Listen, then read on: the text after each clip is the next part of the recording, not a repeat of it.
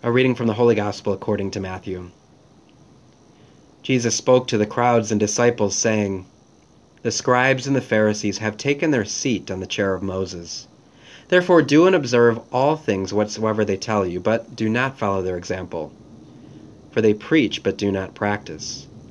They tie up heavy burdens hard to carry and lay them on people's shoulders, but they will not lift a finger to move them. All their works are performed to be seen. They widen their phylacteries and lengthen their tassels. They love places of honor at banquets, seats of honor in synagogues, greetings in the marketplaces, and the salutation, Rabbi. As for you, do not be called Rabbi. You have but one teacher, and you are all brothers. Call no one on earth your father. You have but one Father in heaven. Do not be called Master. You have but one Master, the Christ. The greatest among you must be your servant. Whoever exalts himself will be exalted, but whoever exalts himself will be humbled, but whoever humbles himself will be exalted." The Gospel of the Lord. Well, if we're paying attention, this gospel should cause us some difficulties. It should cause us to question some things, right? Because we hear Jesus saying to the disciples, "Call no one on earth your father. You have but one Father in heaven." And yet as I stand here before you today, what's my name? Father Michael, right? People call me Father Michael because I'm a priest. And people call other priests Father Michael. And yet we hear in the gospel, "Call no one on earth your father." Now, that might cause some of us to be shaken a little bit. And I want you to just know that there's two ways to approach this. One way is to say, well, there's a contradiction here, so I don't believe the scriptures, I don't believe God, I don't believe the Catholic Church, I don't believe anything it's told me, everything's got to be wrong. Or we could take it and look at it maturely and deeply. So what does this mean? And why is Jesus saying, "Call no one on earth your father"? And yet in our Catholic Church, in our tradition, we've always had from the very early church the term father for human fathers, father for priests, abbas for abbots, which means God the Father, like a daddy, Abba. And there's contradictions. I hate to kind of even shake even more. There's contradictions within even Scripture of other times where even the saints, the early apostles and disciples, use the term father. Not only calling God their father, but human fathers on earth. So we hear this in John, or 1 Corinthians, I want to say, Corinthians 4:15. The apostles and their successors used the name Father, and it was common among early Christian communities. So here we have 1 Corinthians 4:15, which is in Scriptures. "Even if you should have countless guides to Christ, yet you do not have many fathers, for I became your father in Christ Jesus through the gospel." So St. Paul is saying, I became your father. And he goes even further to say, therefore I urge you, be imitators of me. Man, how do we contrast that with "call no one on earth your father"? And yet Paul is saying, I have become your father. And he's saying, be imitators of me. Well, St. Paul was indeed living this reality, this mystical reality of being an incarnational experience of God the Father, God's love.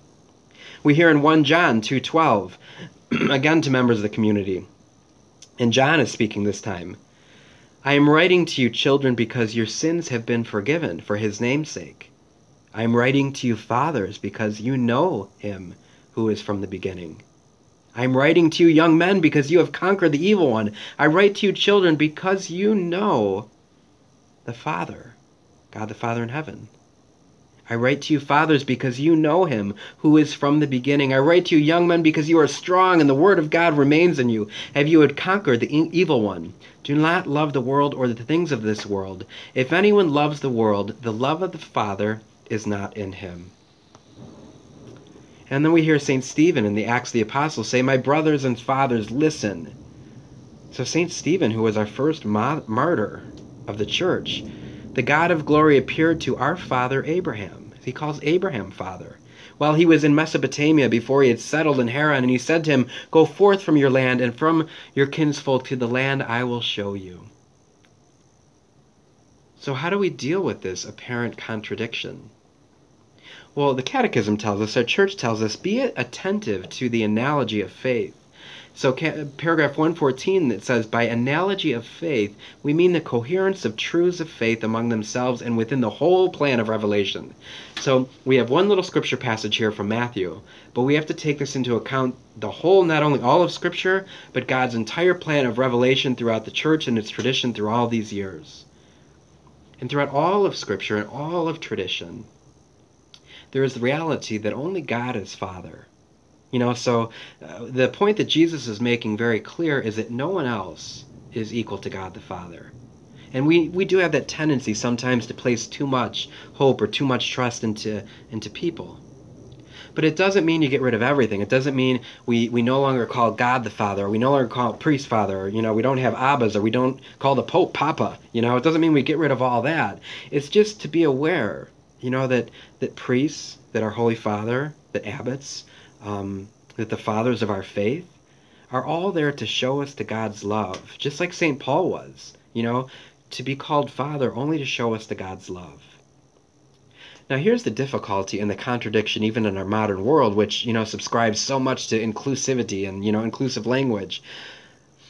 We have to somehow hold in tension this reality of how God is revealed to us. Jesus himself said, when you pray, call God Father. I have a dear priest friend, Father George, who's actually the chaplain for a place called Guest House. So Guest House is a place for priests and nuns and seminarians actually who are recovering from some kind of addiction or some kind of mental illness, or they're coming there for treatment. So yes, it even happens to priests, religious, and seminarians. None of us are exempt from the reality of what happens when we lose this relationship with God the Father. And he says that there's three qualities. He says before he even meets with somebody, he kind of knows already what they're going to say.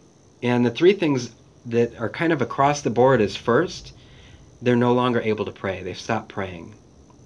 The second is they're unable to be in silence. They really find it difficult to be in silence, and that's why they've kind of filled this void and this emptiness with all these different addictive behaviors or things.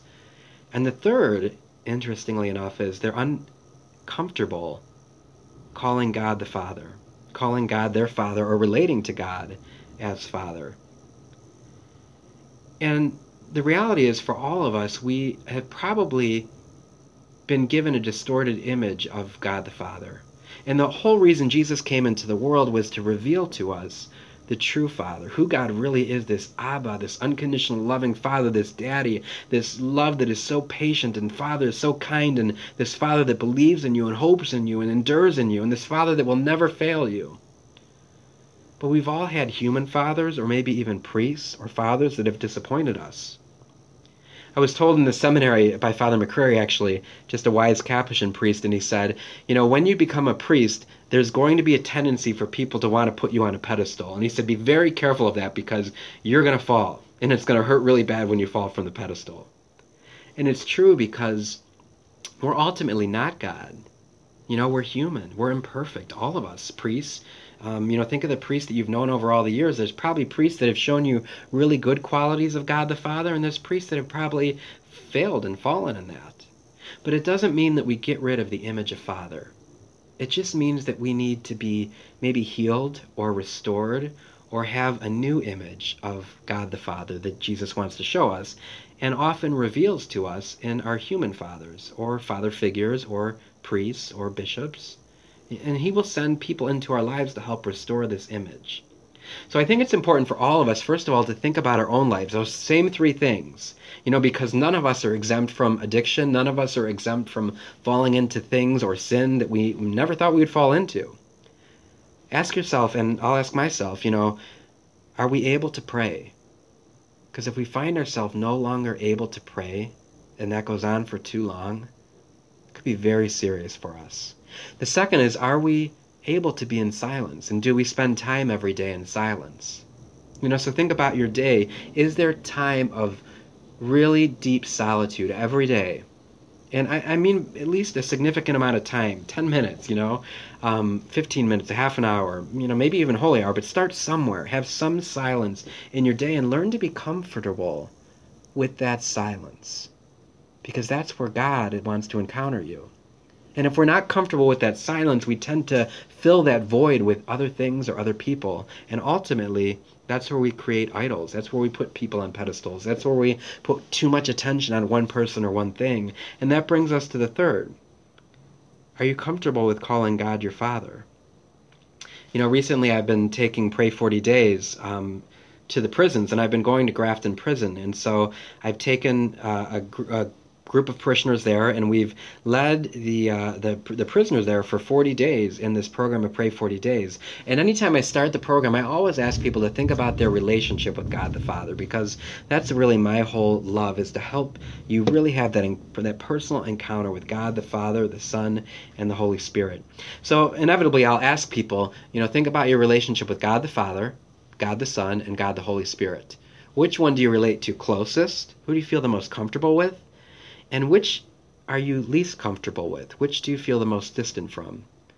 And I asked the guys, the men there in the prison, I asked them that question, and sure enough, when I said, which do you feel the least comfortable with, and I kind of went through the Father, the Son, and the Holy Spirit, when I said God the Father, almost all their hands went up. And I realized, it's so tragic, because they probably have had very poor images of fatherhood in their life. They probably had abusive fathers themselves, or abandoned, fathers that abandoned them, or, authority figures in their life that abused their power, their authority. And so, the reality is, Jesus is saying this, call no one on earth your father, to be first and foremost clear, that no one on earth can equal God.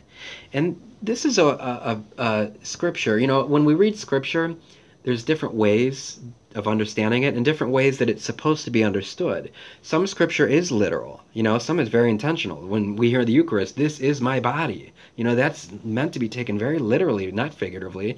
Some scripture is parable, so when Jesus talks about the prodigal son, it's a parable where you can find a lot of meaning into it. This scripture itself is one of those where it's supposed to be like a drastic, kind of like in-your-face thing. It's a hyperbole, where something is really kind of overly arched to kind of make a point. So he's saying, call no one on earth your father, but that's not to be taken as saying, don't call your dad father, don't call your priest father. He's saying, don't equate anyone with God. No one is God. But we have to be comfortable with coming to know God our Father. So Jesus did say, when you pray, say, Our Father.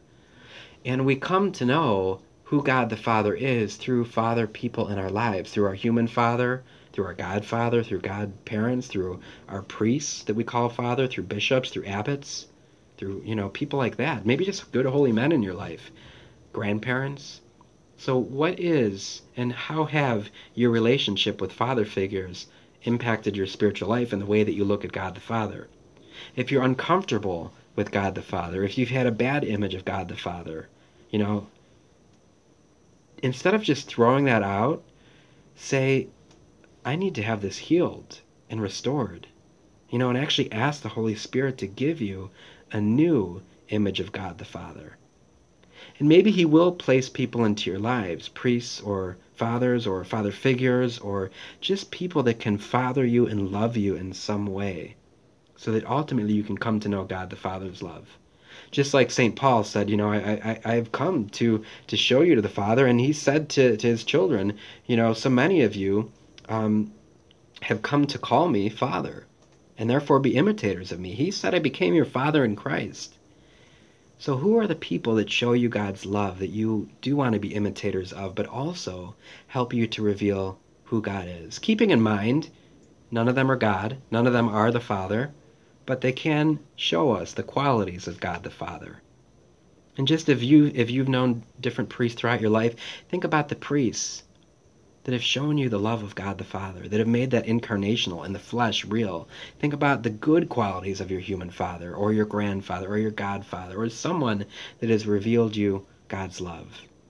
So when we hear this phrase, call no one on earth your father, remember, it's a hyperbole. It's meant to take, to kind of show us that drastic measure of don't equate anyone with God. But at the same time, remember who God is. He wants to be Father to you. And if you have a bad image of Father, ask the Holy Spirit to open you up, to truly reveal to you who God the Father is.